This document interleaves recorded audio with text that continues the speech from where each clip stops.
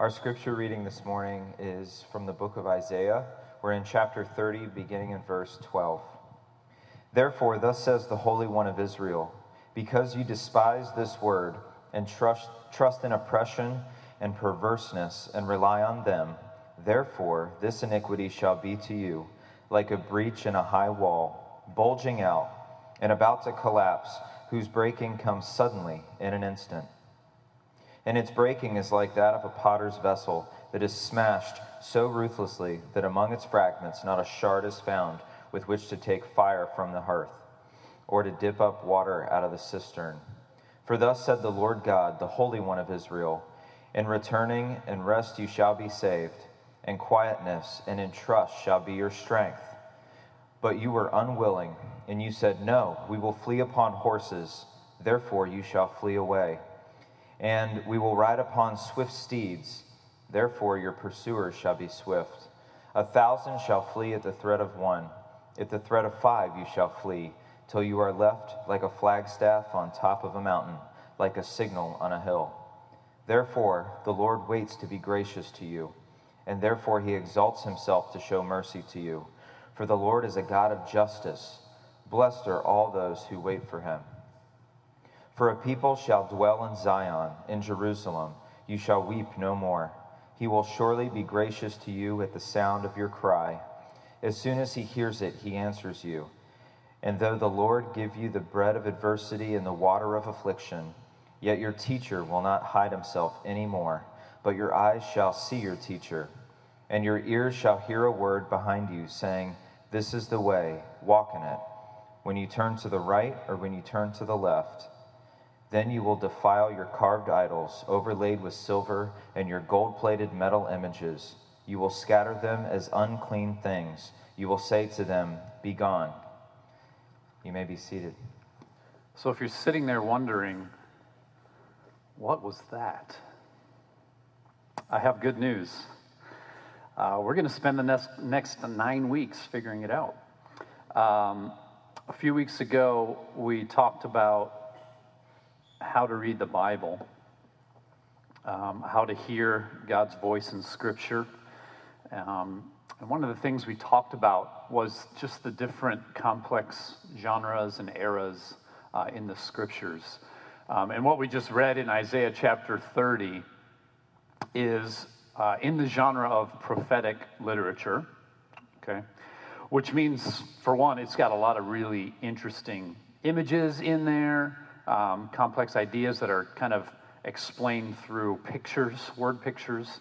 And there's also a lot of historical, cultural, contextual matters that are really important to get a hold of in order to understand the passage right.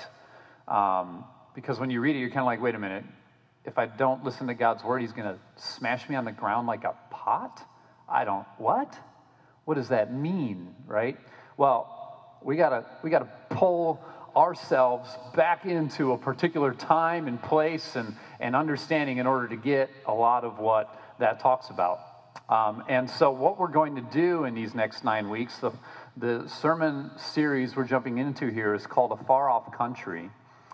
And that sermon series title kind of has a double meaning. It partly is going to refer to Babylon as we look at Israel previous to, during, and then after the exile to Babylon, which was this tremendously important event at the end of the Old Testament. So that's partly what we're referring to when we talk about a far-off country, is that Israel is exiled to Babylon. Babylon is the far-off country.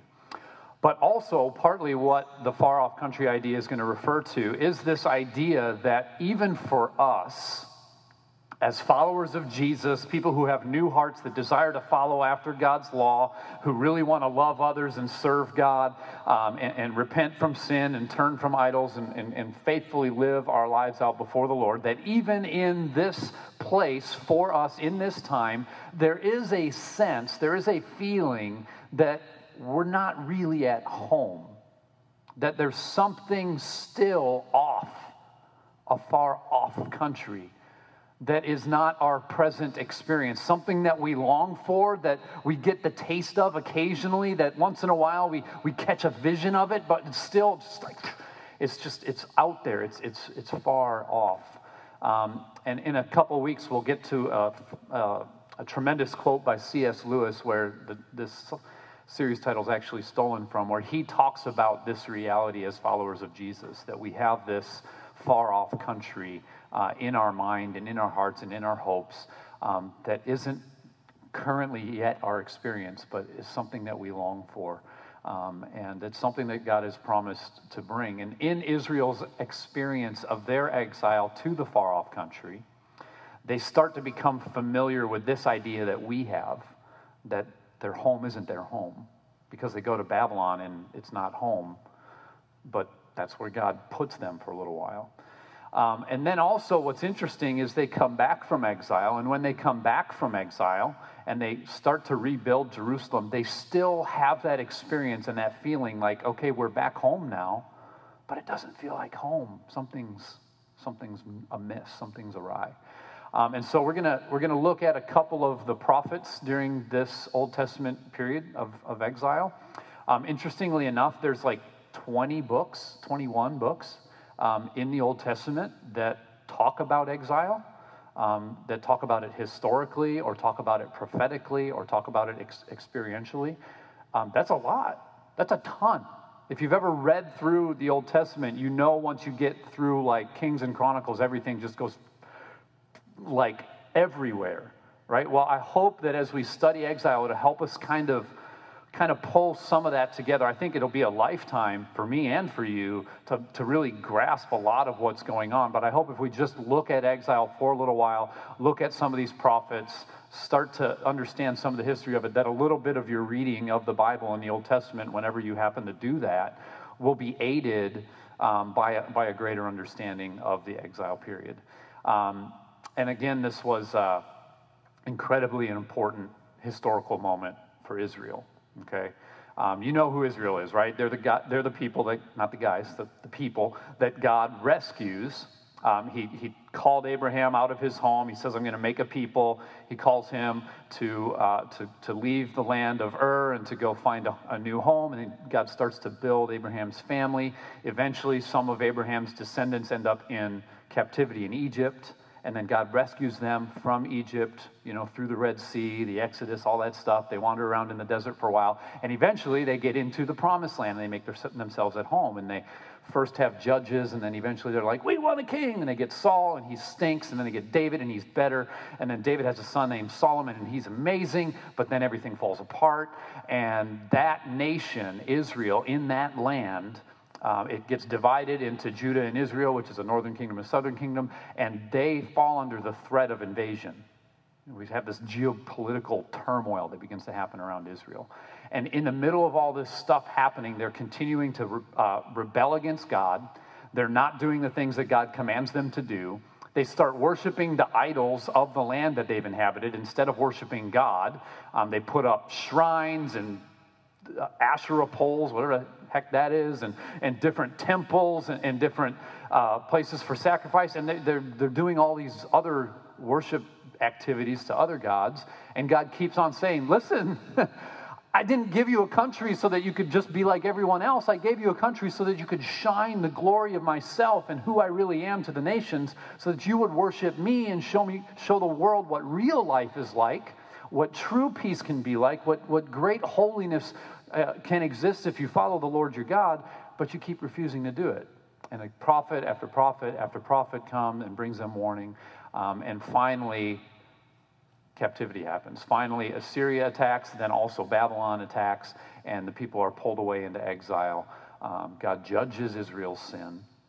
But as he judges Israel's sin, he makes great promises for their time in exile and the time after exile. And he proclaims to them a deep hope that one day God's going to fix it all. That one day God's actually going to make a people who really want to follow him. That actually one day there's going to be a great nation, and that great nation is going to be from every tribe and every tongue and every language and every people group under the entire earth. The final fulfillment of the promise to Abraham. One day he's finally going to make himself king over all, and everyone will love and worship him, and he'll change people's hearts, right? And we see that great promise even in the middle of all this turmoil of exile. And so as we look at exile, we're going to find out more about kind of the heart of God. We're going to find out more about the character of God. Like our sermon's titled today, that we serve a God of justice, but we also serve a God of hope, that he will not let sin go unpunished, that he will not let rebellious people abide forever, that he will put an end to it. And that great hope that is to come is that one day over all he will reign, and his glorious throne will be established. And so it's an interesting time period. We're going to dig through it today by looking at a section of Isaiah. Next week we're going to jump into the prophet Micah, and we're going to spend 3 weeks in Micah, where we're going to see warnings about exile and some promises of hope. And then we're going to look at the book of Lamentations, which is a point where we're going to take a deep dive into the emotional turmoil of the people who went into Babylon. If you're an emotional person, bring tissues that day. That's going to be a heavy day. It's an interesting look at just everything that goes on in the middle of this chaos of exile. And then after that, we're going to look at how Israel comes home. We're going to look at the book of Ezra, and we're going to see how God's people get set free from captivity in Babylon and begin to return home to Israel and begin to rebuild Jerusalem. And then we're going to spend 3 weeks in the prophet Haggai, which everybody, I know you're just dying for Haggai, right? 3 weeks in Haggai, looking at what happens after the people come back, because Haggai was a prophet to the people after they returned from Israel. And as we look at Haggai, then we're really going to begin to start seeing more and more how Israel's exile is kind of a foretaste of our own. We're going to see a lot of that, like our experience running parallel to Israel's experience in the fact that they came back, but it just wasn't the same, right? It just wasn't what they hoped for. And that's so often our experience, right? Like we come to Jesus, like, yay, I'm going to, wait, I'm still so silly sometimes, right? That's the very kind word. Like, it just, that, right? So that's going to be our journey. Sound fun? I hope so. I've been enjoying the study of this for quite a while. You might remember a year and a half ago or so, we looked at Daniel and talked about Babylon. And ever since we were looking at Daniel and talking about Babylon, I've been kind of like obsessed with exile, just really enjoying the study of it. So hopefully it'll translate well to these Sundays.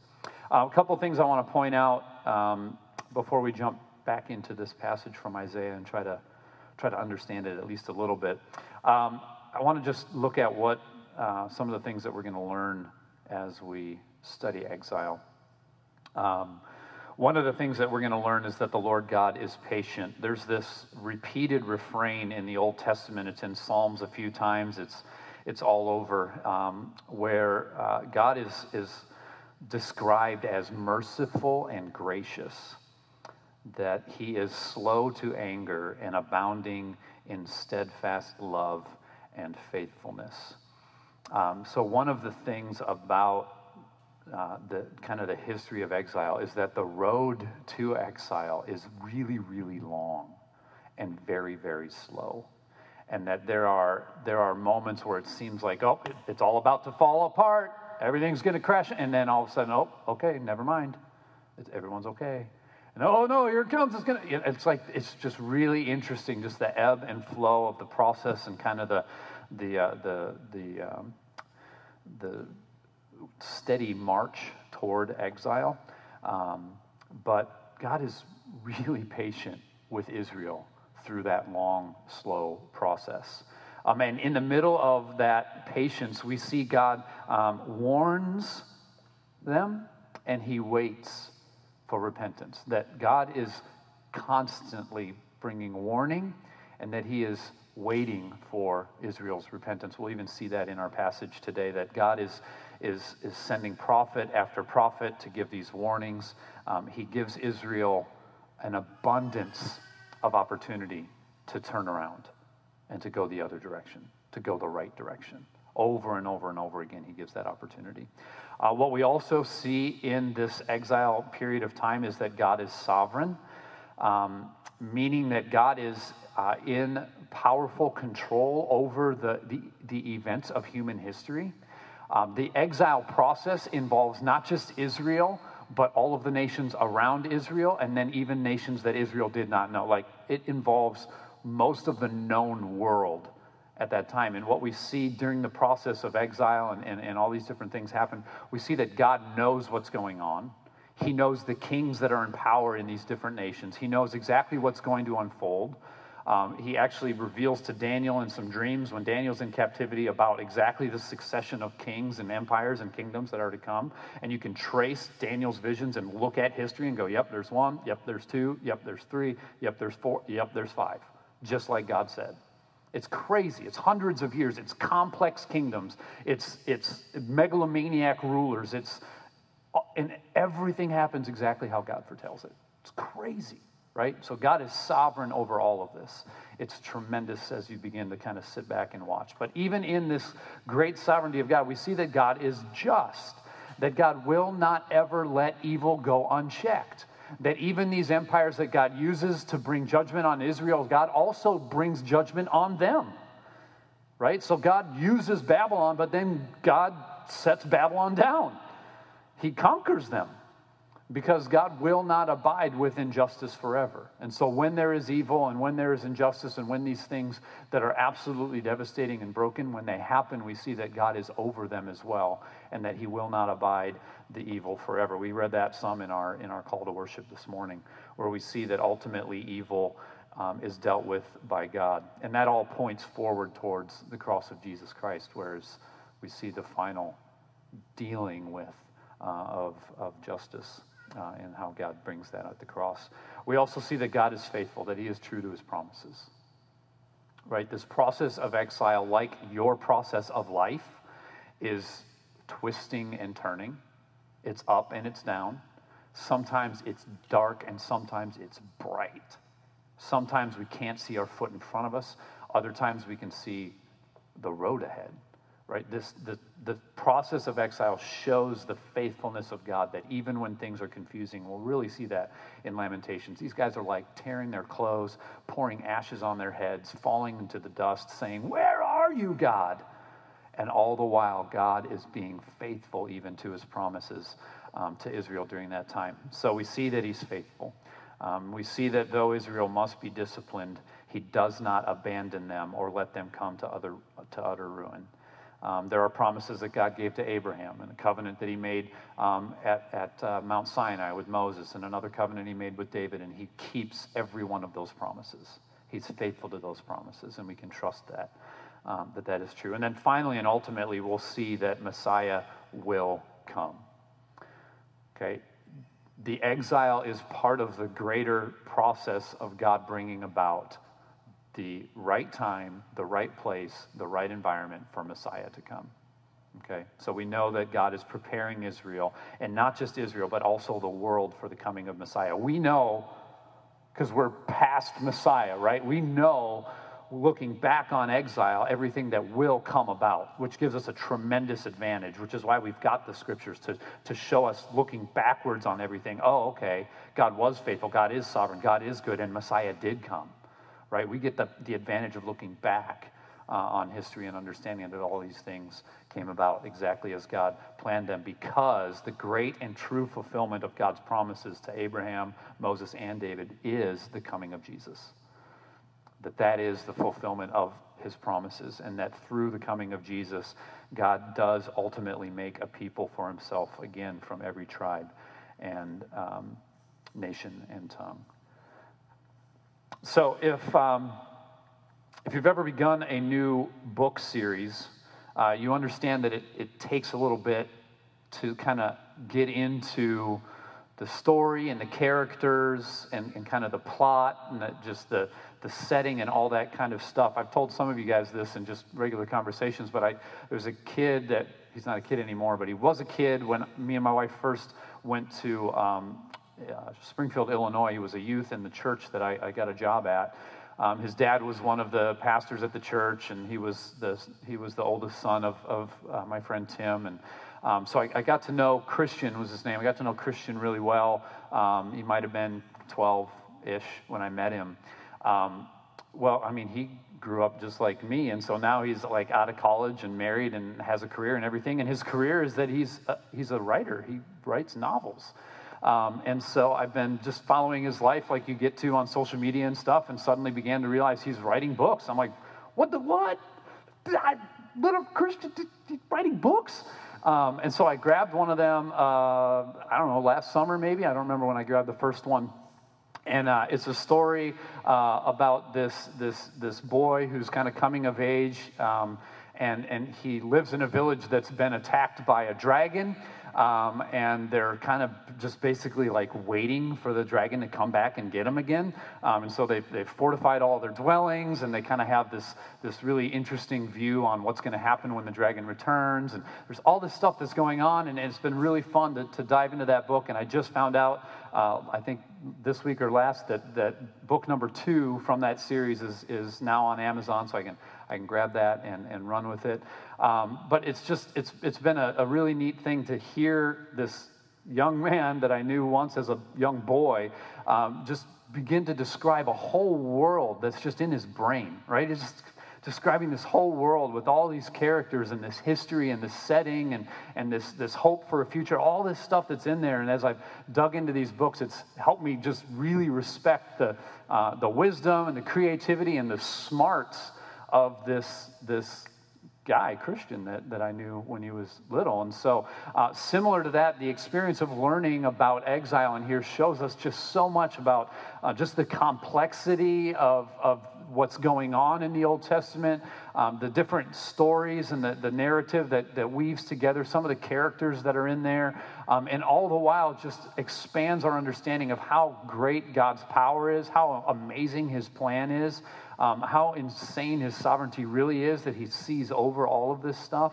But it takes some time to kind of work into it and to discover it. And so today in Isaiah, we're going to try to get a little bit of an introduction to kind of the stage that's going on. And Isaiah is a tremendous prophet to do that. I wish we could spend even more time in Isaiah. But Isaiah is prophesying to the people about the rebellion that's going on in their lives. He's saying God's going to bring all of this down, all of this evil that is existing right here and now in your midst, in Jerusalem, the city that's supposed to be the holy city of God. It's full of wicked practices, false prophets, and idol worshipers, and leaders who are encouraging you to turn the other direction. And I'm going to bring that all down so that I can raise up something new. And Isaiah basically says that same thing over and over and over again for the first 39-ish chapters of the book of Isaiah. The second half of Isaiah has more to do with after exile and a lot more of the promise of Messiah. But the first half has a lot to do with the judgment that is to come. And kind of what's going on in this time period is that there's a foreign nation that's about to declare war on Judah and on Jerusalem. So Jerusalem's the city, Judah is the southern nation, and Assyria has already ransacked the northern kingdom and kind of busted them up a little bit.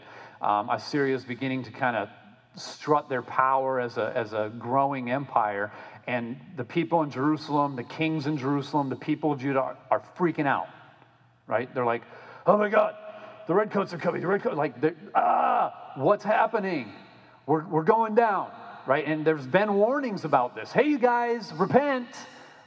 Even Moses told you way back at Sinai, if you don't follow God's laws, then foreign nations are going to come, they're going to conquer you, and they're going to take you away into exile, right? Moses made those promises, and all the prophets since. And so they're freaking out, they're kind of panicking, and what do? They say, I have an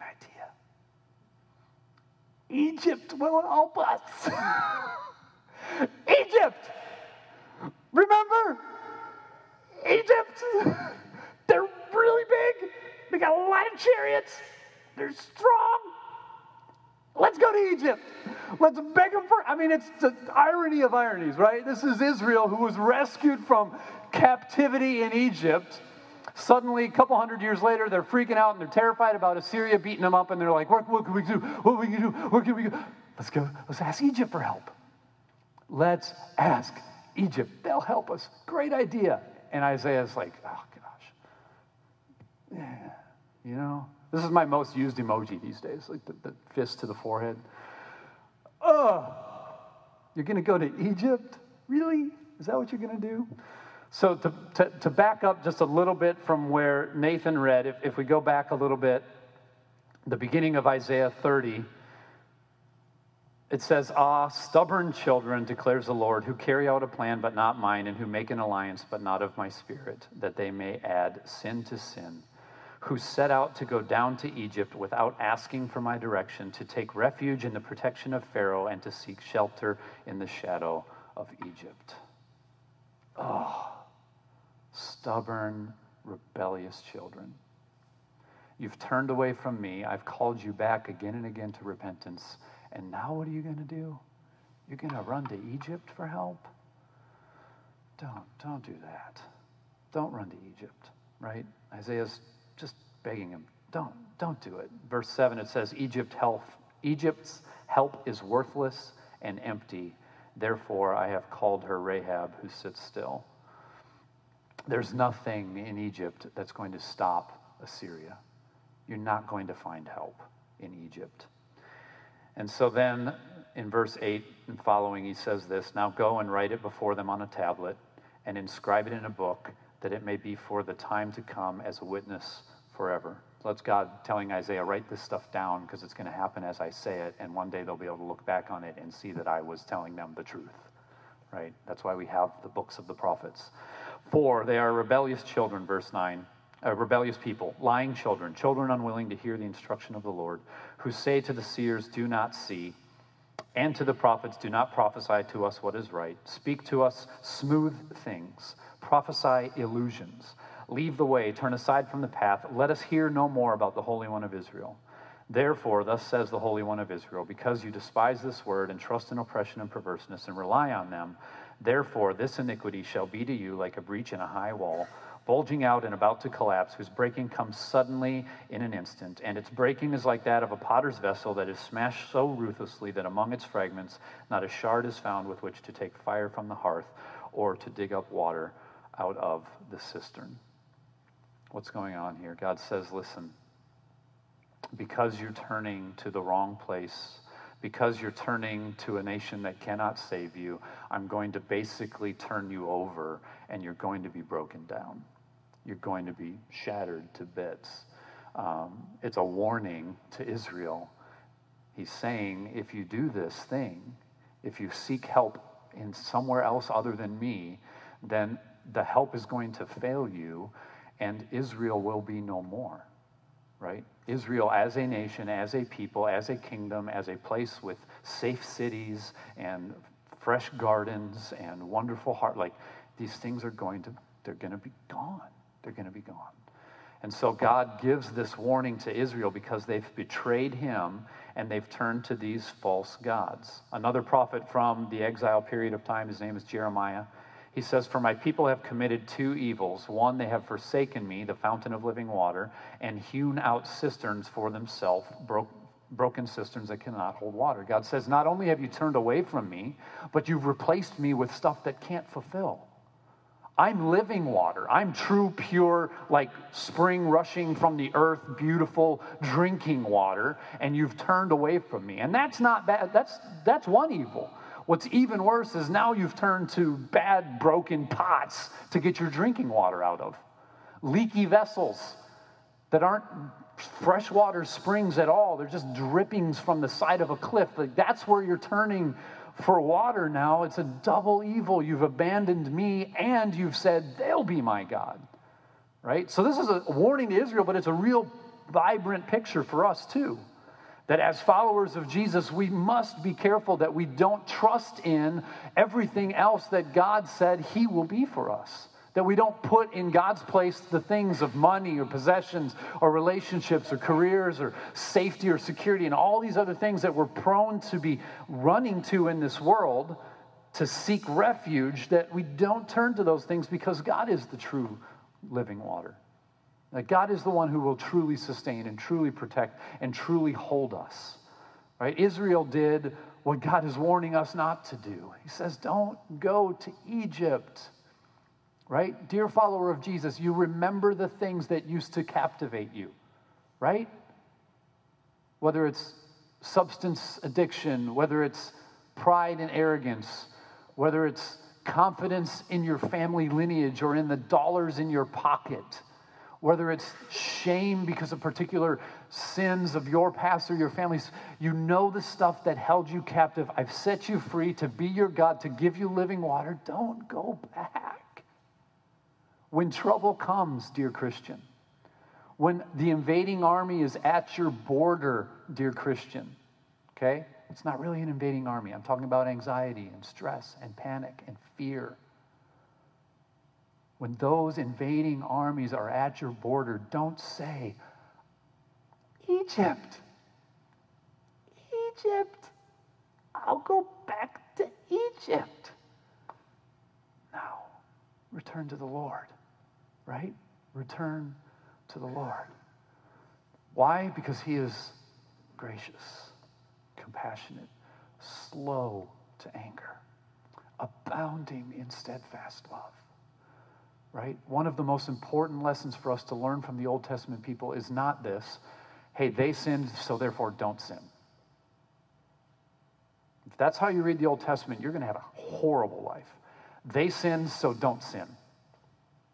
As long as you don't sin, you'll have a good life. They sinned, they had a bad life. They went to exile. So you don't sin and you'll have a good life. Good luck with not sinning today.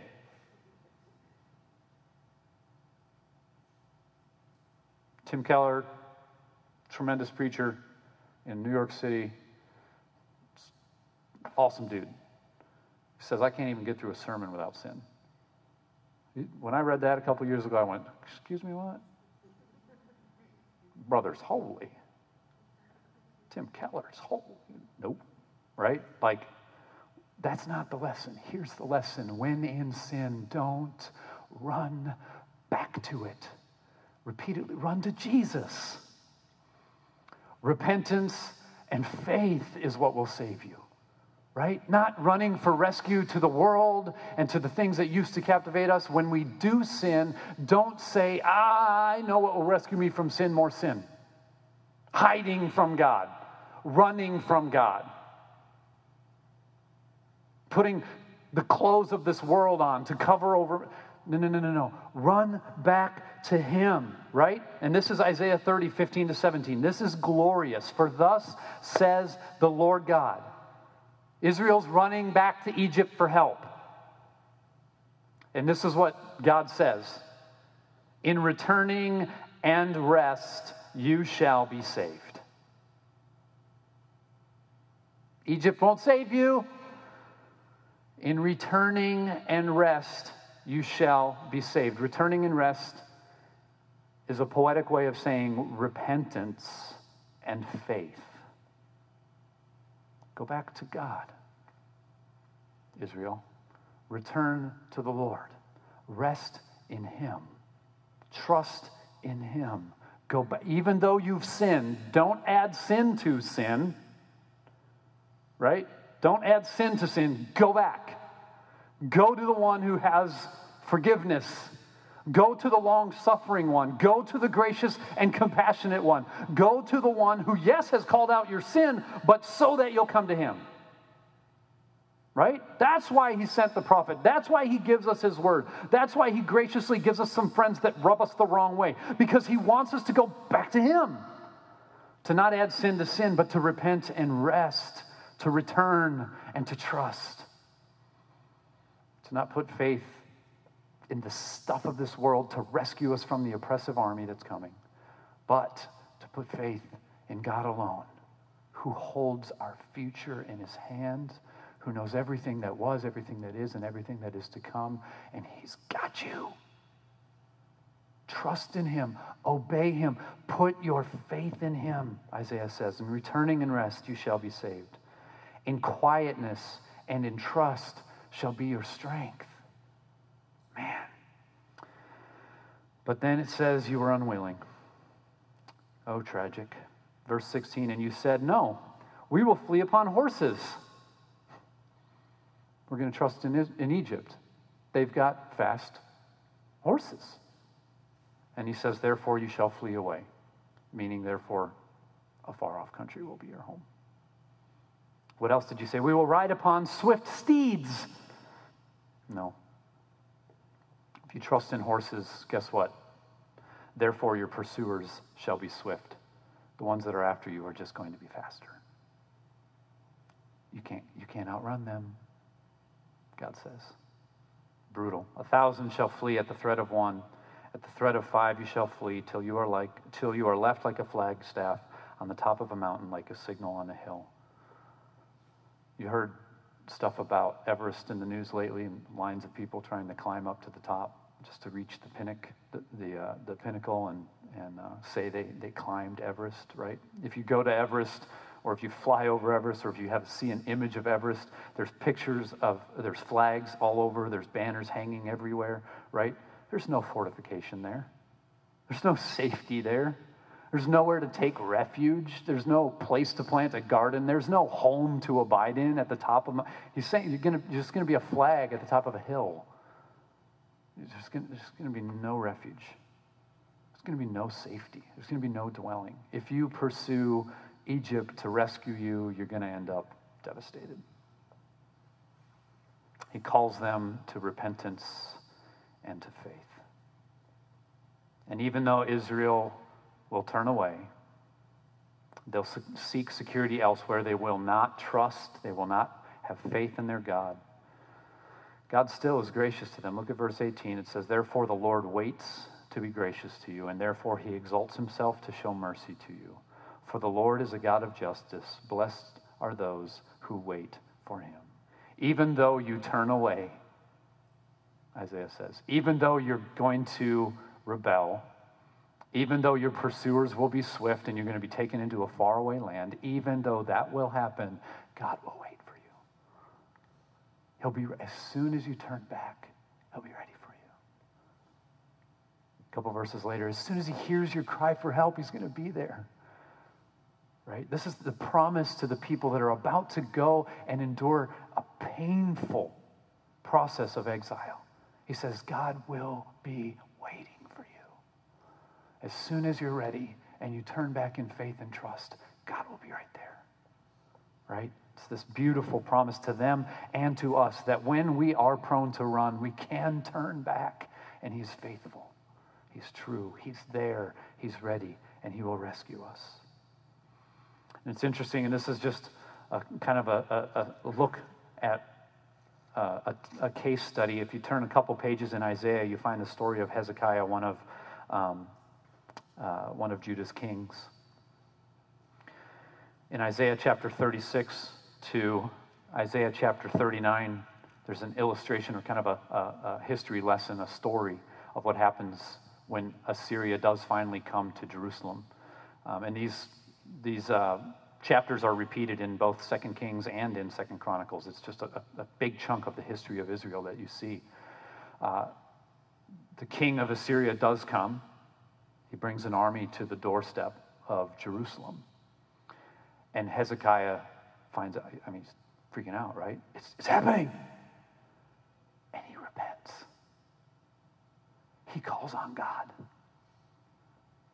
He finally goes, okay, God, you're right.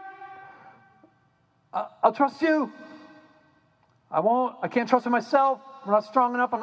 Egypt can't help right now. They're right on my door. I trust you. And an angel of the Lord beats the army of Assyria and sends them scurrying on back home. It's amazing. It happens. It's like, wow, it's so cool. It worked. I actually trusted and repented and said, God, please help. And he helped. And there's a story of how Hezekiah almost dies, and he also begs God to give him more life, and God does give him more life. It's just, we see this working in Hezekiah. He's one of the good kings, one of them. And it's working and it happens. But then at last he does something really, really foolish. In chapter 39 of Isaiah, Hezekiah had been temporarily rescued from Assyria. Looks like threat is over, and another kingdom comes knocking on the door. It's Babylon. And they're like, hey, we heard you got sick, and you're better now. Wanted to bring you prison. Here's some wine and cheese. And he's like, hey, cool, you guys look friendly. And he welcomes them in to Jerusalem, and he opens up the temple, and he opens up the palace, and he shows them all the money he has. He shows them the power of his wealth. He shows them the comfort of his home. He shows them the amazing structure of God's temple. And Isaiah hears about it, and he runs over to Hezekiah. He's like, what are you doing? Hezekiah's like, they're nice guys. And Isaiah says, no. They're going to take you into captivity. Your sons and their sons are going to go into exile in that nation, right? Suddenly, Hezekiah trusts again in his own security, in his own wealth, in his own riches, and he's not made aware, he's not wise enough to the fact that this empire wants to absolutely devastate him. It was just an army scoping out the land, and Isaiah says this is going to happen, and 100 years after that moment is when it happens, when Babylon finally returns, conquers Jerusalem, takes people into exile, and the prophecy that Isaiah gave to Hezekiah comes true, right? So he does repent, he does trust in the Lord, and then he trusts in himself. Even a good king, he trusted in himself. And we see from some of the other prophets that eventually God just says it's too late. It's too late. It's too far gone, it's too far corrupt, it's too far broken. The whole thing's got to come crumbling down, and then I'm going to rebuild it, right? And that's what he says, Isaiah 30, 19 to 22. So he says things are going to break down like a pot crashed on the ground, flag stick on the top of a mountain. It's all going to go away. And then listen to these words, Isaiah 30, 19. For a people shall dwell in Zion, in Jerusalem. The place he just said is going to fall apart. The place he just said is going to be like a flag at the top of a mountain. Nothing. For the people shall dwell in Zion, in Jerusalem. You shall weep no more. He will surely be gracious to you at the sound of your cry. As soon as he hears it, he will answer you. And though the Lord give you the bread of adversity and the water of affliction, yet your teacher will not hide himself anymore, but your eyes shall see your teacher. And your ears shall hear a word behind you saying, this is the way, walk in it. When you turn to the right or when you turn to the left. Then you will defile your carved idols, overlaid with silver, and your gold-plated metal images. You will scatter them as unclean things. You will say to them, be gone. So, exile will happen. Jerusalem will fall. The pot will be shattered. There'll be nothing but a flagstaff at the top of the mountain. But one day, there will be a people again. One day, there will be a people in Zion, God's city, in Jerusalem, the place of his temple, the place of his presence. One day, they're going to be here without tears. Whoa. And one day, they're going to be here, and they're going to see their capital T teacher. They're going to see Jesus. One day, they're going to hear him. They're going to actually hear God teach them from his mouth. This is prophecy about Messiah. He's coming. One day, there's going to be a restoration that will take place. And in that day, you're going to take your idols and you're going to smash them. One day, you're finally going to see the false hopes that you run to, Egypt and elsewhere. You're going to finally see those things for what they really are, just a dumb statue with some gold paint. And you're going to realize, there's no power there. I'm never going to return to that thing again and smash it and return to the Lord, right? This is a tremendous prophecy of hope 100 years before exile even happens. Isaiah says this. One day, I'm going to bring a restoration. One day, you're going to hear your teacher speaking to you. One day, you're going to see him with your own eyes. One day, you're going to destroy your own idols. There's a great hope that is yet to come on the other side of this exile. And though judgment for the sin of Israel does have to come, judgment is not the final word. Hope is the final word. And for us, again, like we get to see from the other side of Jesus, we get to look back at all this and realize, okay, judgment happened to them, but greater judgment happened at the cross. The greater judgment of the sin of Israel and of me happened at the cross of Jesus Christ. That instead of judging me for my evil, instead of breaking me like a pot on the ground, instead of leaving me like a flagstaff waving at the top of the mountain, Jesus will be crushed like a pot on the ground. His blood will be shed, and he'll be on a cross like a flag at the top of a mountain, because that's where the judgment of God is finally going to happen. And that's where I can finally find my final refuge, because I can look to him and see that the judgment of God is satisfied, and that the holiness of God is preserved, and that now, because of Jesus, I don't have to endure that. Now, because of Jesus, I don't have to be afraid that all my sin is going to be heaped upon my own shoulders, because it was heaped upon Jesus' shoulders. I will see my teacher. I will hear his voice. I will know that the work is done and that it's been satisfied. And through that substitutionary atonement of Jesus Christ, I can be brought into this great future people of Zion who will have no tears, and who will smash their idols, and who will turn from hope in Egypt to hope in God. Right? This exile, the whole thing is going to be pointing us to see this great achievement of Jesus Christ on the cross, that he finally and ultimately took the judgment that was both on Israel and should have been on me, that it fell on Jesus Christ, that he was broken. That's why we practice communion, to look at the fact that his body was broken instead of me, that I'm not the shattered pot on the ground. It was Jesus. Jesus was the shattered pot on the ground. His blood was shed for me. And praise be to God that on the third day he rose again. Because you cannot kill God. And in that resurrection, I find a greater hope in that far-off country. That one day the promise of resurrection is that just as Jesus died and was restored, so too will I die and be restored. Amen. I will rise again. The perishable, as Paul says, will become imperishable. The temporary will become eternal. That all of this brokenness that I experience now will finally, ultimately, and totally be erased. Exile points us towards this. It leads us to see Jesus, and it helps us to see that even now when I live with a lot of disappointment and still a lot of things that are broken and still a lot of frustrating things, there is yet a promise to come that Jesus will restore it all. That he guarantees it. And just like Isaiah prophesied these things and they happened, so too the New Testament prophesies the return of Jesus, and that will happen. You can stake your life on it, guys. It's guaranteed. He's coming back. All of these things will finally and totally and completely be true.